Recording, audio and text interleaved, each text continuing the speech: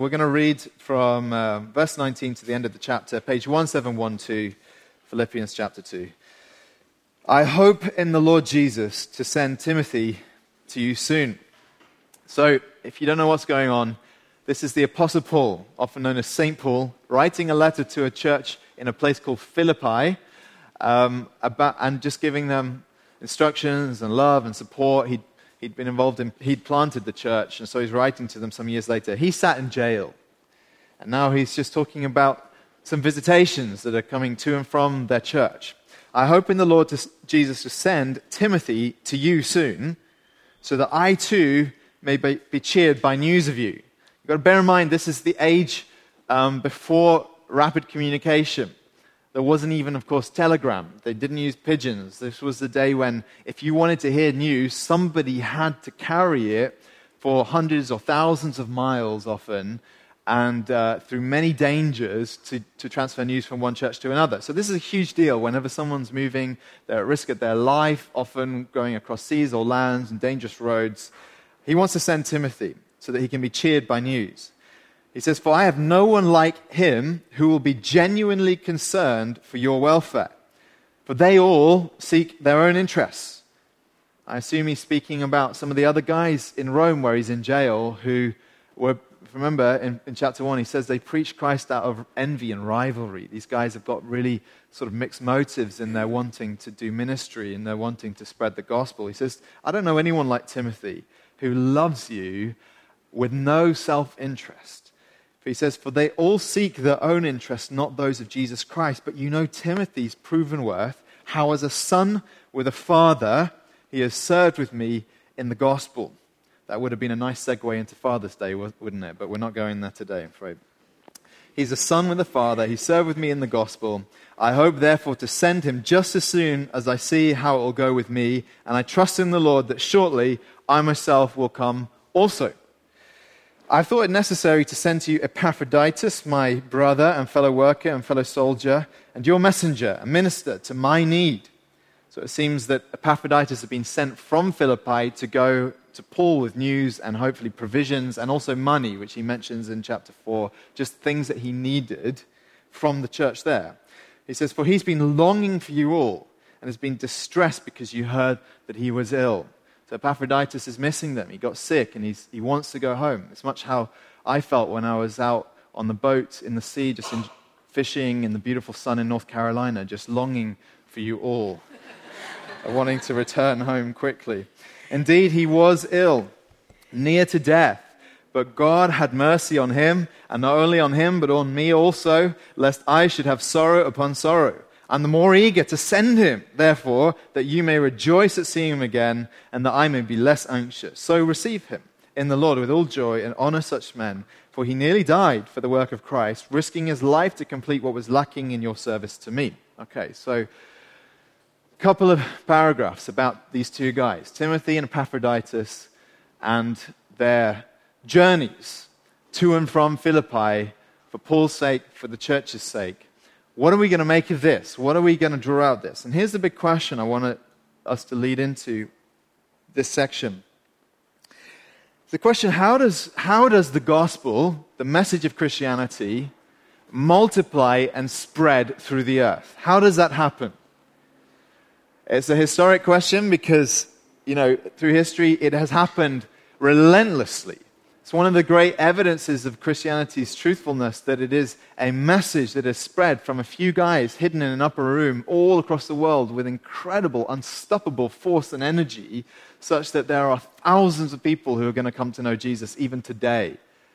And it's a question that relates to the future because we know that the church is not going to stop. As much as people like to sort of put the nail in the coffin and cry the doom of the church, it doesn't happen.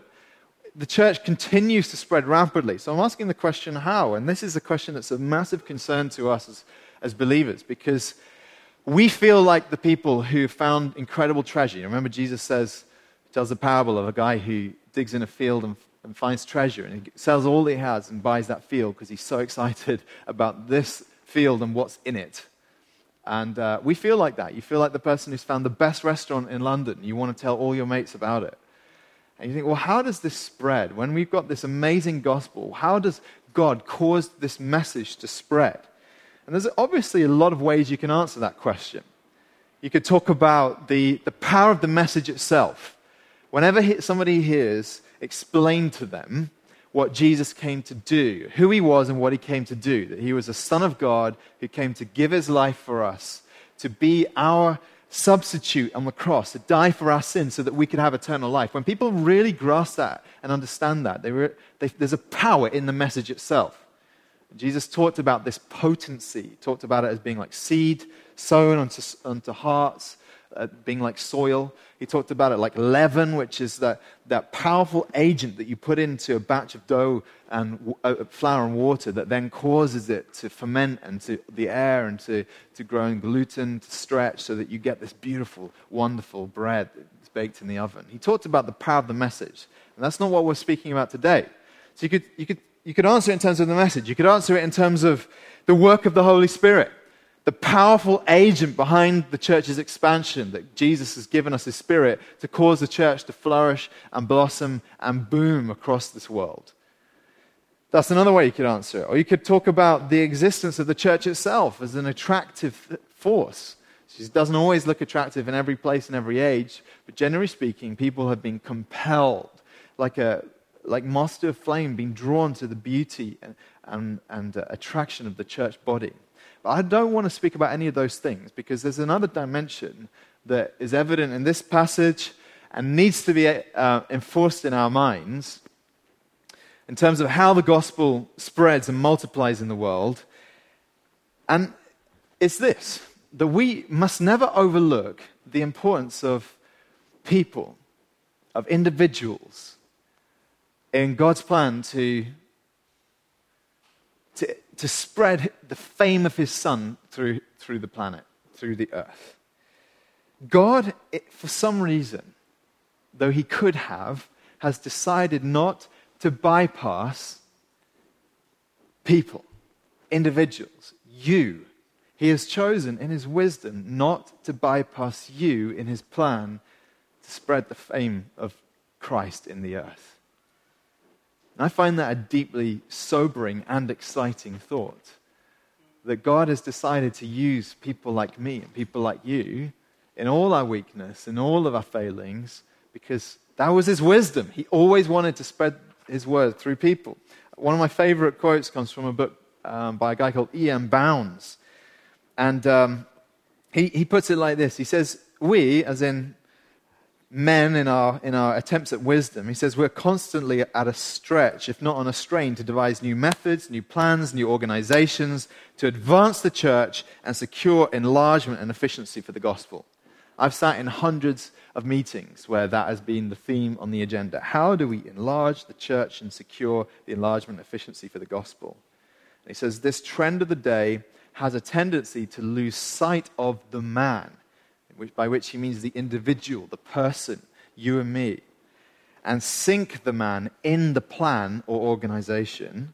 But God's plan is to make much of the man, far more of him than of anything else. Men are God's method. The church is looking for better methods, but God is looking for better men.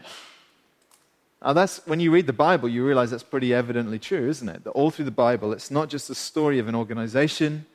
It's not just a story of great plans and methods. It's the story of individuals through whom God has done extraordinary things. I hope that excites you, stirs you a little bit as we start to dig into this theme. It's not that you or I are particularly special. It's not that we need to be something special, but for some reason, God has chosen to use people. Paul even seems to marvel at this when he says that God has put his treasure into us and describes us as being like jars of clay. In other words, we're very, very weak, fragile, dusty, and unattractive objects, but God has chosen to put his treasure in us so that we can transfer that treasure, the gospel message, around the world. So we are ridiculously small and weak. You see, it's one of the great themes that comes through in movies and in mythology. You think about the hobbits in Lord of the Rings.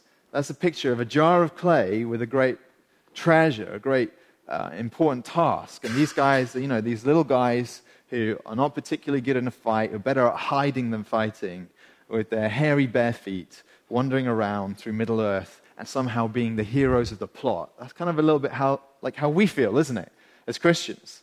Better at hiding than fighting, often with hairy feet, wandering around. Or, growing up, one of my favorite movies was the Star Wars trilogy, the originals, of course. And in the movie, one of the great heroes is a little robot called R2-D2, who is commissioned with a great, at the very start of one of the first movies, he's commissioned with a great task of bringing a message from Princess Leia in this little robot that I've never understood. I mean, he's so weak. I don't even know how he walks up and down stairs because he's on wheels, isn't he? So you can think about it like that. We're kind of basically limited creatures, but God has decided to deposit in us something incredibly important and use us.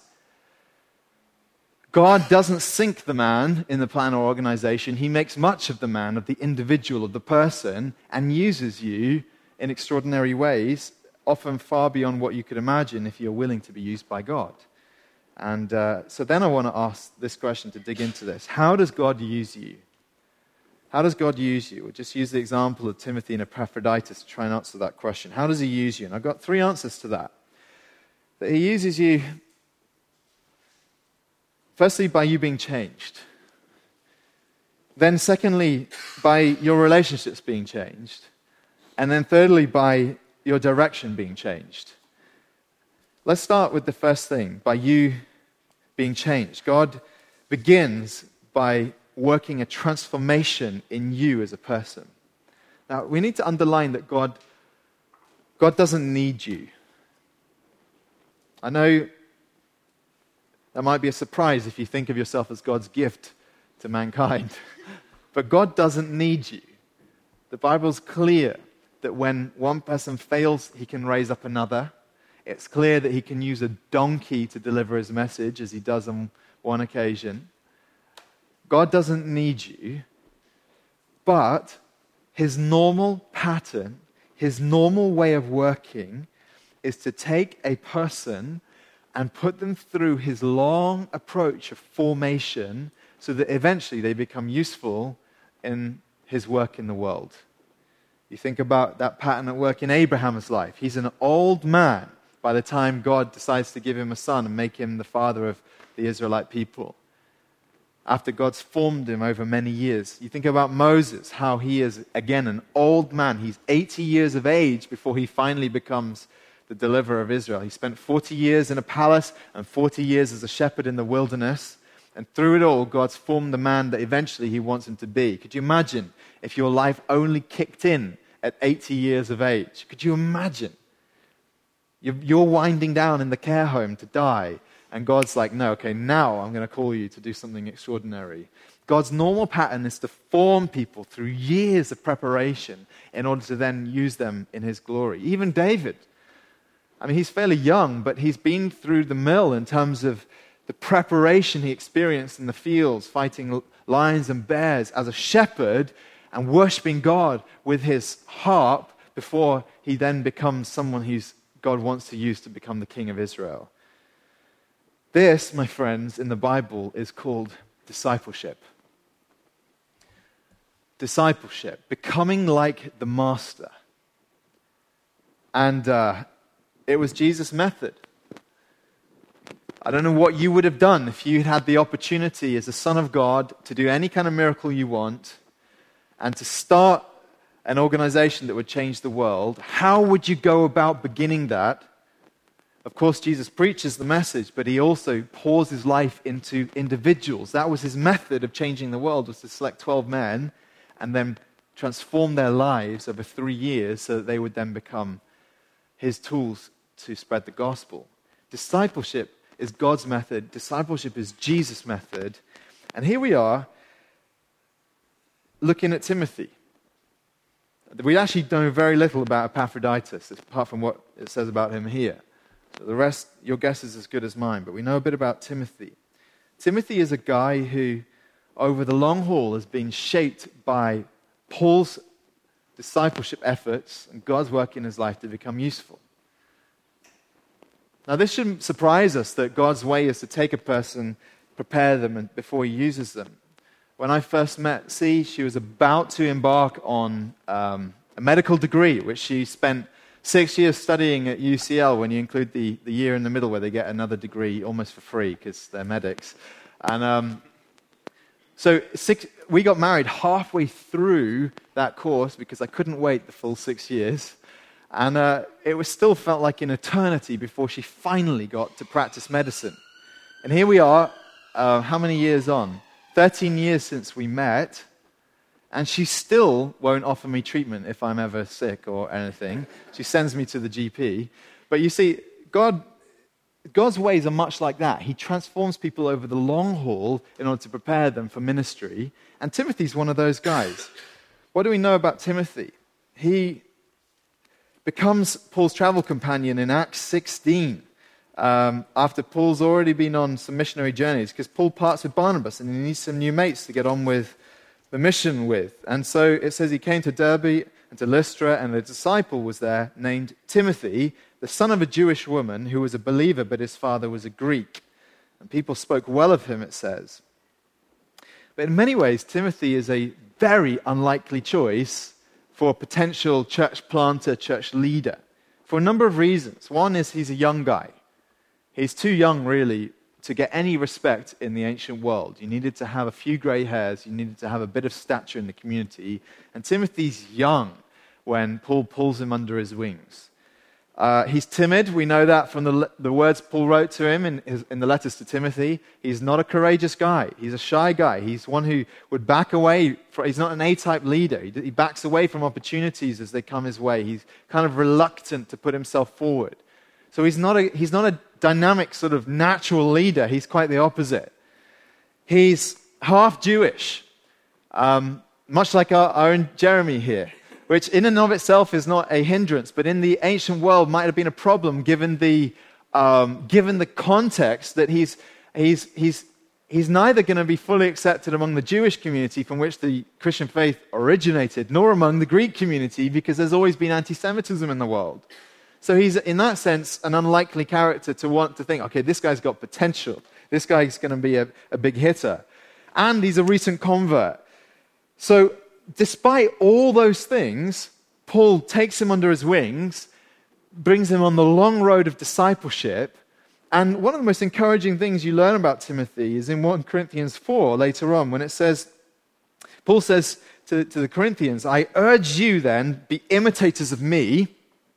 So remember, this is Paul's method of discipleship. Watch how I go about my day-to-day life. Just learn from me. Watch how I respond to problems as they come my way. Watch how I pray. Watch how I study the Bible. Watch how I engage with non-believers who don't know Jesus. He says, be imitators of me. And then he says, that is why I sent you Timothy, my beloved and faithful child in the Lord, to remind you of my ways in Christ. Can you hear what he's saying? He's saying, I want you to live a bit more like me, but if I'm not with you, the reason why I sent you Timothy is because he's almost a carbon copy of me. He's so become like me in the discipleship process. We learn about Timothy later on in the book of Hebrews that he's in jail. So he's very much like Paul, right down to the way that he offends the authorities and lands himself in jail. I find this tremendously encouraging stuff, because here, back in Philippians 2 where we began, what does he say about Timothy? He says, I've no one like him who will be genuinely concerned for your welfare, for they all seek their own interests, not those of Jesus Christ. But you know Timothy's proven worth, how he served with me. Now I'm trying to help you understand, friends, that God puts great weight on individuals, but in order to entrust them with the great responsibilities that he calls them to, he forms them over years of transformation and discipleship. And Timothy's the kind of guy, we see that evidently at work in his life.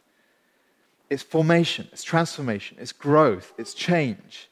Now this is surprising to us because we live in the instant age.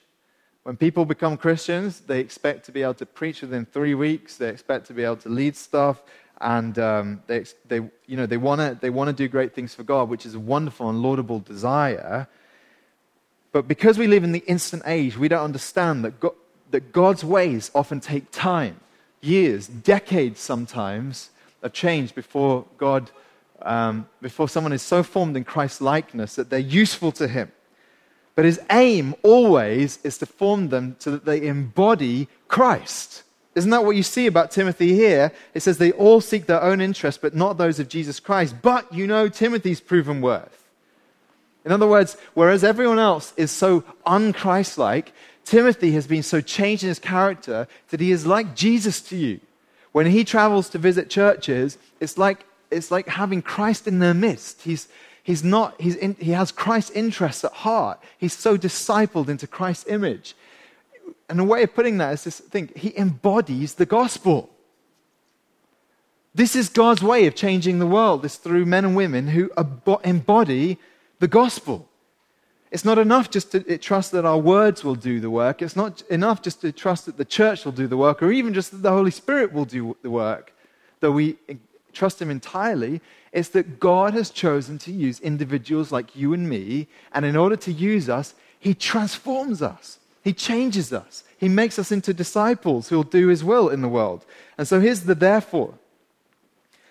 We must never despise the long years of preparation for God to make us more like Jesus so we can be useful for Him, as Timothy had gone through. We must never grow disheartened at the slowness of change in our lives, but recognize that it's God's wisdom.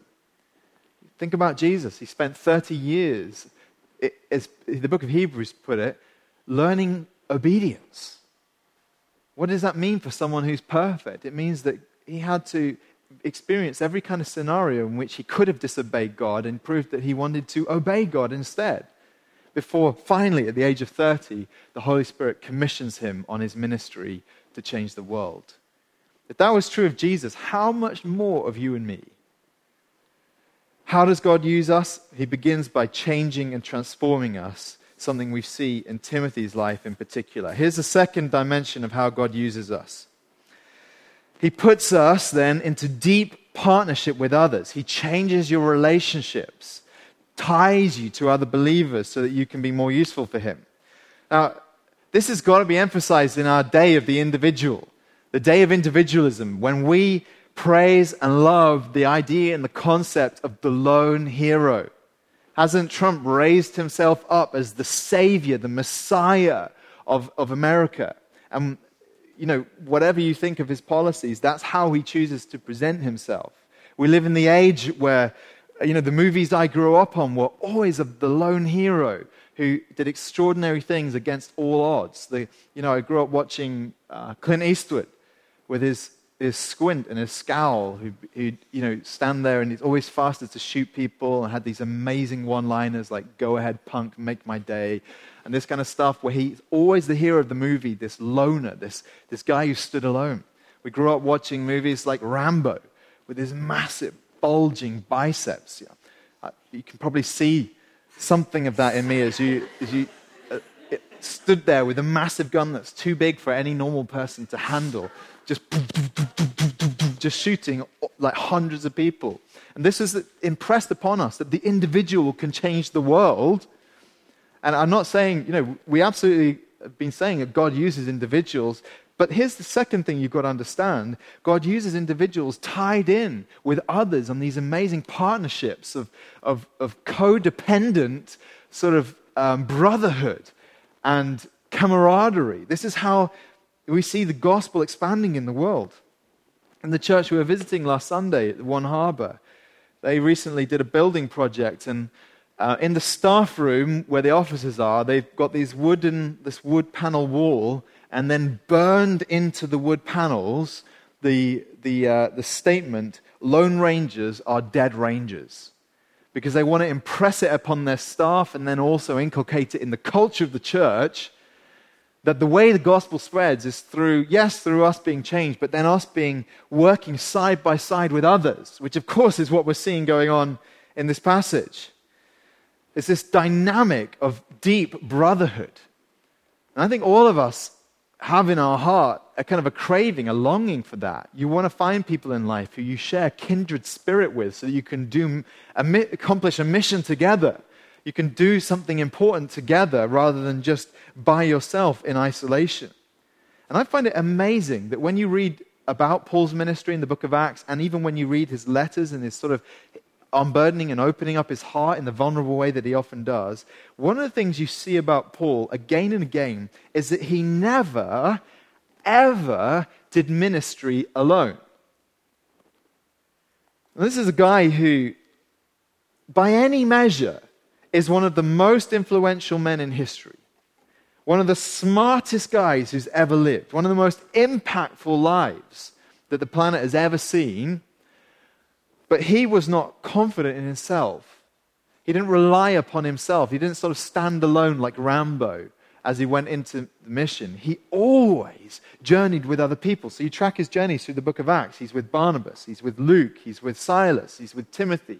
He's always got a band of guys around him. He's with Priscilla and Aquila, that standout married couple. He's always got a band of people around him doing ministry together on mission with this deep sense of brotherhood and this deep sense of camaraderie. And so here, when we're in Philippians 2, what you see is that this kind of deep gospel partnership dynamic at work. You see it in the love that these guys have for Paul. Particularly Epaphroditus journeyed all the way to go and visit Paul in Rome from Philippi. It's like 1,000 miles away. You see it in the love that the churches have for Paul in wanting to send Epaphroditus with the gift to go and minister to his needs. And you see it in the love Epaphroditus has for the churches. You notice how when he's ill, what does it say about him? How he's anxious because he knows that they know he was ill and he wants them to know that he's recovered. So his whole concern is not about his condition of having been near to death. His whole concern is that they are worried that he might have died, or that his powers might have diminished, or that he's in some way been weakened by his illness. And you see in all this that there's this incredible bond of love between Paul, Timothy, Epaphroditus, and the whole of the church of Philippi that binds them together because they understand that the mission of God that we're on in the world, that involves suffering, that involves jail time, that involves often executions, cannot advance unless God's people are hand in hand or are yoked together or pulling together along the same direction. Christian brotherhood is what we're seeing here. And, you know, in my opinion, I think this is something totally unique in the world. You can see brotherhood in other parts of life. You see it in sports teams. You see it in sometimes business relationships, work relationships. You start a company with other guys and you're in it together. You're in the trenches. There's brotherhood there. You see it in warfare, especially when people are bound together with ties that no one else can understand because of the unique experiences that they go through on the battlefield together.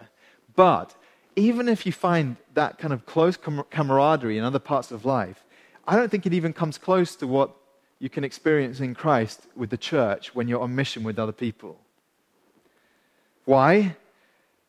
Because the cause that we're involved in is so much deeper, so much more all-consuming. Why else would Epaphroditus risk his life just to go and visit Paul? Because they want to make sure that this mission will continue to progress, will continue to move forward. And maybe when you think about your life, you think, oh, I am a bit of a loner. I feel isolated.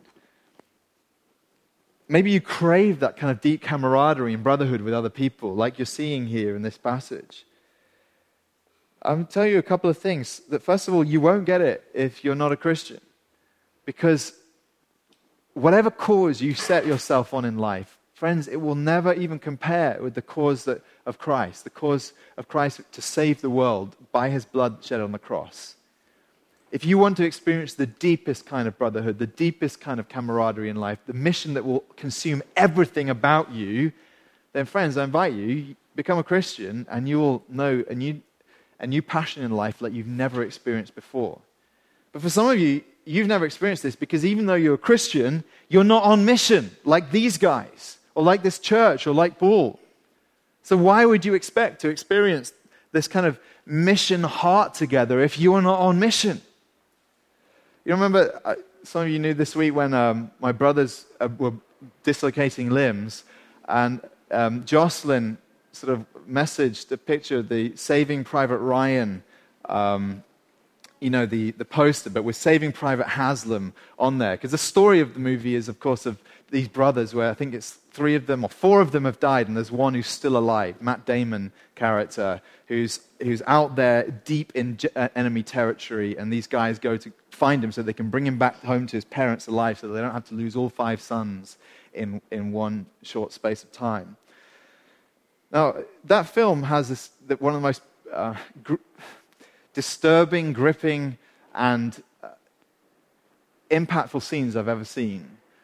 I don't know if you guys have seen it, but there's one of the most sickening scenes and difficult scenes to watch when the battle is taking place towards the end of the film, and upstairs in this room in a house in this village in occupied France, there is this fight going on, hand-to-hand fight between a German soldier and an American Jewish soldier.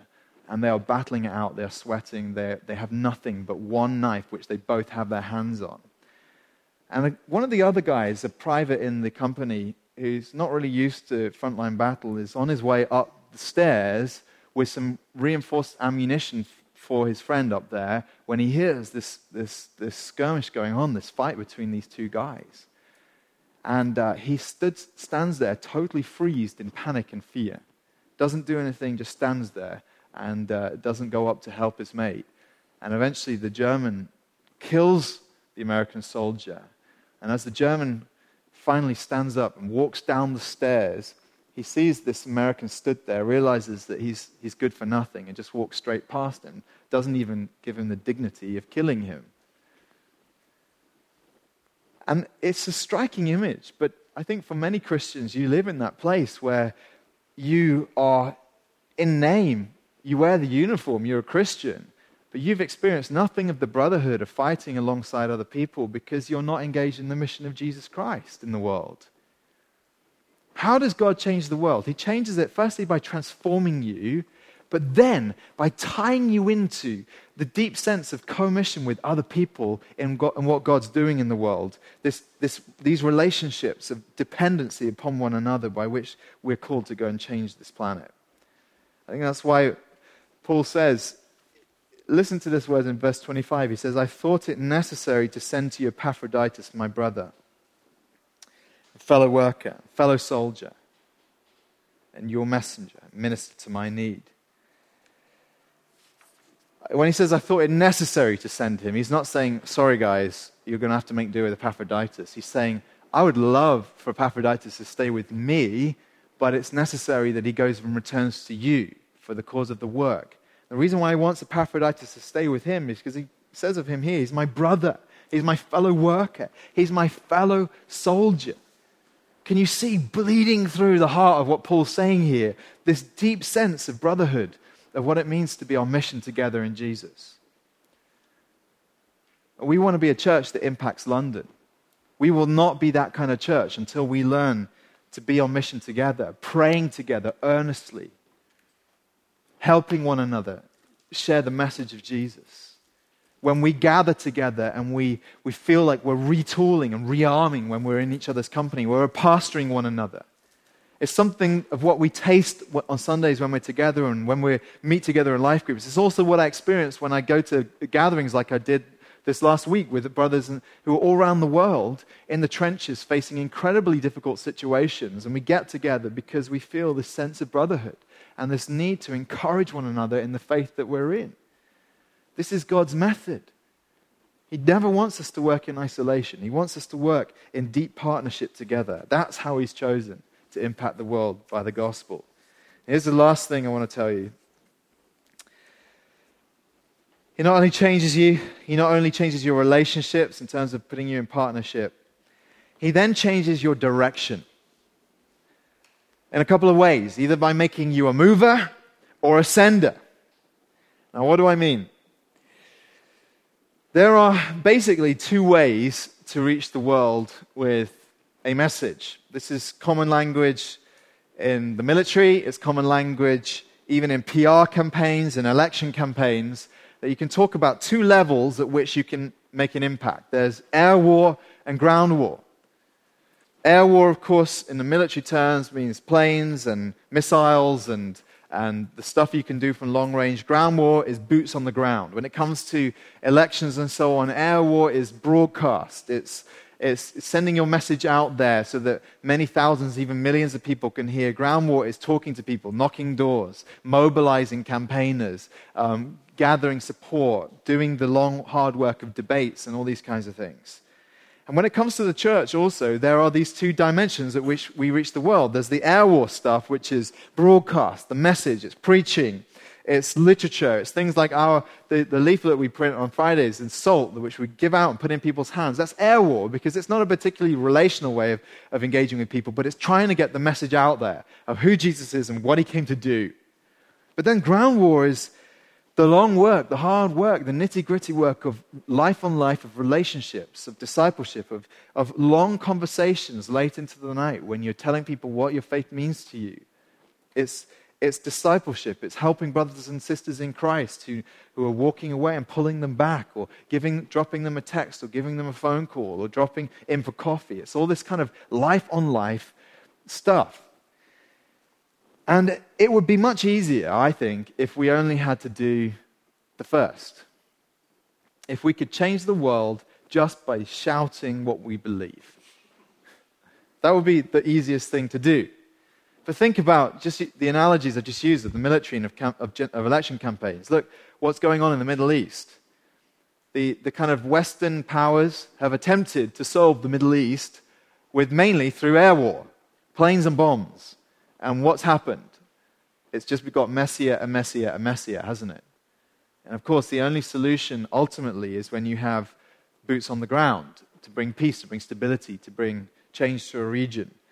And we'll see ongoing mess in that region, I'm convinced, until we see. I'm not advocating intervention, but I think it's inevitable that you won't see peace until you see forces for good with boots on the ground, right? You think about what just happened in the general election. All the polls leaning Theresa May's way. And basically, almost all she seemed to do was the air war stuff and neglected just that hard work which Corbyn was so good at, of face-to-face, of conversations, of debates, which brought many people around his cause. And then you think about our context of the church. God has not only decided to use air war. He does air war. He also puts his message within people and moves those people around the map, as it were, beginning, of course, with Jesus himself. Jesus could have broadcast his message of salvation from heaven. Instead, he came to be a man, born as a baby, growing up among us, taking our sins upon himself in his body on the cross as an embodied Savior. He decided to come among us. And then when he sent his disciples out and commissioned them, he said, go into all the world and make disciples of all nations. He's saying you cannot just sit in Jerusalem writing about this message and preaching and broadcasting this message. You must actually move in order to make it known in this world. In our day, if we're going to see London changed, it requires boots on the ground. If we're going to see the world change for Christ, it requires boots on the ground. We spent a day in North Carolina going out fishing.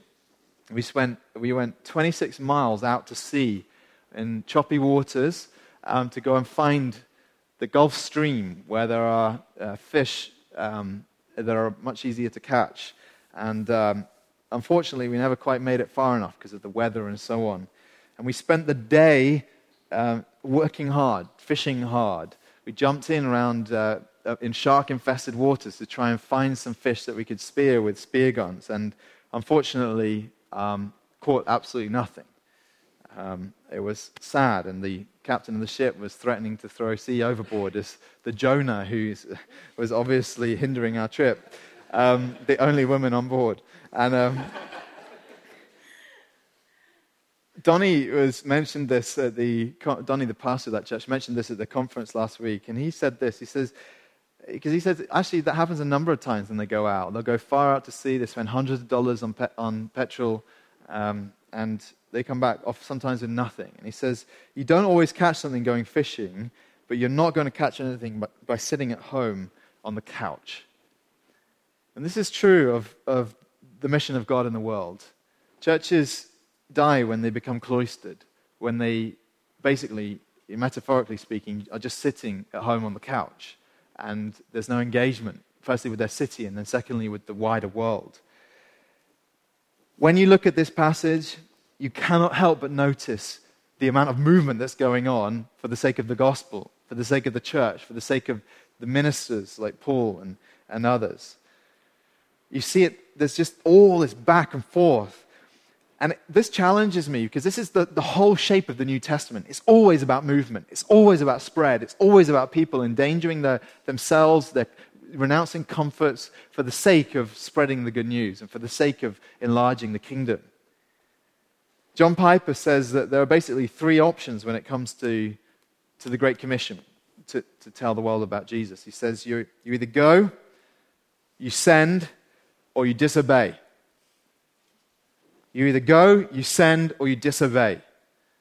Now, if you love Jesus, then obviously we don't want to be disobedient. So then it narrows it down to two options, valid options for us as Christians, which is going or sending. And the point that I want you to understand is that both of these are deeply costly things to do. Going is costly. We heard from a succession of people who've uprooted families to different parts of the world for the sake of spreading the gospel and church planting. We heard from Daniel and Marsha Yu, who are Korean Americans growing up on the west side of America, and they are, about 18 months ago, they uprooted their family, their 3 kids, and they've gone to move to an obscure part of Thailand with a crowd of people from their church, some of whom had never visited Thailand, to go and plant a church in Thailand. And things are going well for them there, but one of the things they describe is the pain of isolation and of feeling cut off from the world and of loneliness. And they're my heroes. Daniel and Marsha are heroes of mine. We heard from Mbenisi and Tashinga, who are both from Zimbabwe, and they have uprooted themselves and their family to go and live in Nairobi, Kenya. We're talking thousands of miles away from home, in isolation. But gradually they brought people around them to start a new church there in Nairobi. And they've baptized, I think, 7 people this year. Praise God. But they talk about the pain of being in a context away from friends, away from family. And Benisi works full-time as an orthopedic surgeon in the hospital there. These guys are slogging their guts out, wanting to help the city of Nairobi, wanting to spread the message of Jesus. We met with our friends, the Standers, who are from South Africa. We became good friends with them back in 2013, and we keep regular contact with them. But they've uprooted their family a couple years back to move all the way to Toronto, which, if you know anything about Canada, basically it's like the pole opposite culturally to South Africa. South Africa loves, it's all based around barbecues and has that kind of testosterone-fueled feel. Canada is a little bit more like liberal and sort of like you've got to watch your words and people are a bit polite and this kind of thing. And they've struggled a little bit initially to feel like they were at home there. It took them ages to enculturate, to learn to love their city, to learn to love the town in which they're living near Toronto. But by God's grace, they've invested and poured their lives into that in this new context so that the church that they're leading would flourish and grow and be blessed.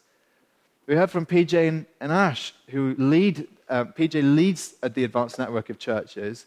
They recently moved from God First Church in Johannesburg, which they planted about 10 years ago and has spread to include thousands of people in many locations across the city, being an incredibly fruitful work of God. And they uprooted their lives to move across to work in Gaithersburg. Again, a very, very different culture to Johannesburg. Gaithersburg outside Washington, D.C., with the kind of upper middle class culture there, many lawyers and politicians and that kind of feel. Very, very different place to what they're used to go and lead a church. And the pain of saying goodbye to friends and of needing to form new relationships and of the dynamics of what it is like when you're in a new church. And some of the things you do people like, some of the things you do people don't like. But it's all for the sake of the gospel. It's all for the sake of the gospel. People are willing to say goodbye to friends. I mean, they brought their sons at an age when all the books tell you you must not move your teenage children if you're involved in the work of God. Like at ages 18, and I think they're like 16 and 14, they say that's when you should not move your children around. And they've done it because even the kids are on board. The boys want to be involved in the mission of Jesus in the world.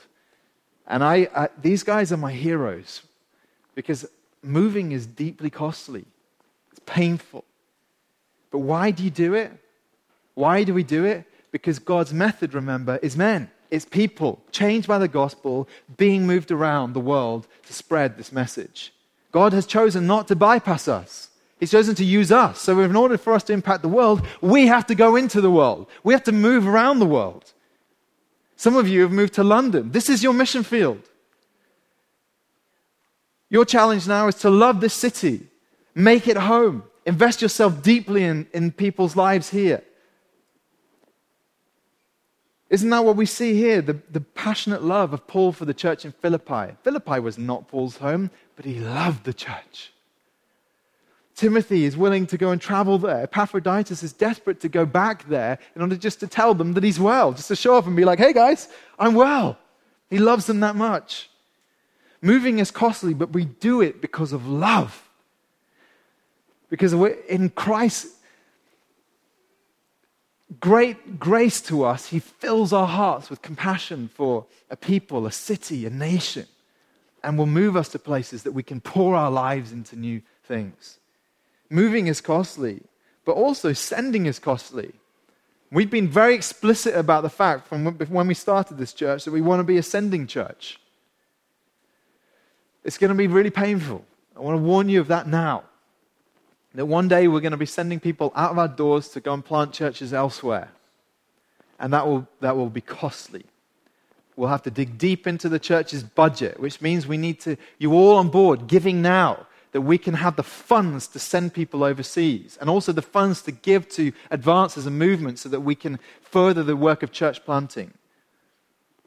It's costly. We dig deep into our wallets. We dig deep relationally. We make deep friendships, but then we say, with tears, with love and support, we send people around the world to go and share the message of Jesus Christ. That's what's going on here. Paul's sending Timothy, he's sending Epaphroditus, and you can feel the pain in his heart as he does it, because he loves these men like they're his own children, but it's all for the sake of Christ. Some of us are going to stay rooted here in Grace London for the long haul. Certainly for our part, we have no intention to leave. Unless God dynamically intervenes and calls us elsewhere, we are here for the long haul, but we want to be sending people wherever God is calling individuals in our church and couples to go elsewhere. There's a painful dimension to this. Whether you're moving, whether you're sending, but we understand why we do it. It's because the mission is worth it, Jesus is worth it, the gospel is worth it, and the world needs to know about the saving work of God's Son. Amen? Amen. Why don't you stand and pray with me, and then I'm going to hand back to Jeremy, who's going to lead us in communion. Jesus, we want to declare and say and confess that you are worth it. We want to surrender our lives to you and ask you to transform us, that you make us useful for the kingdom. We want to invest our lives deeply into the relationships in this church and in that sense of brotherhood, of being on mission together. And we want to be willing to either go or send. To reorient our whole lives around the call to share the gospel with the nations. And Lord God, we pray, would you grab hold of our hearts? Because Lord, it has to be a work of your Spirit in us that we would be willing to do this. To give us a vision for what Jesus is doing in this planet. But Lord, we look out and see a desperate world. A world where your life can be snuffed out just like that. And we know, Lord, we know that we have hope, we have life because we know Jesus. We pray, would you make Grace London the kind of church which carries a burden for the nations, a burden for the boroughs of this city, a burden even just for our streets, such that we will be on mission for you, just as Timothy and Epaphroditus and Paul were on mission, Lord. We pray in Jesus' name. Amen. Amen.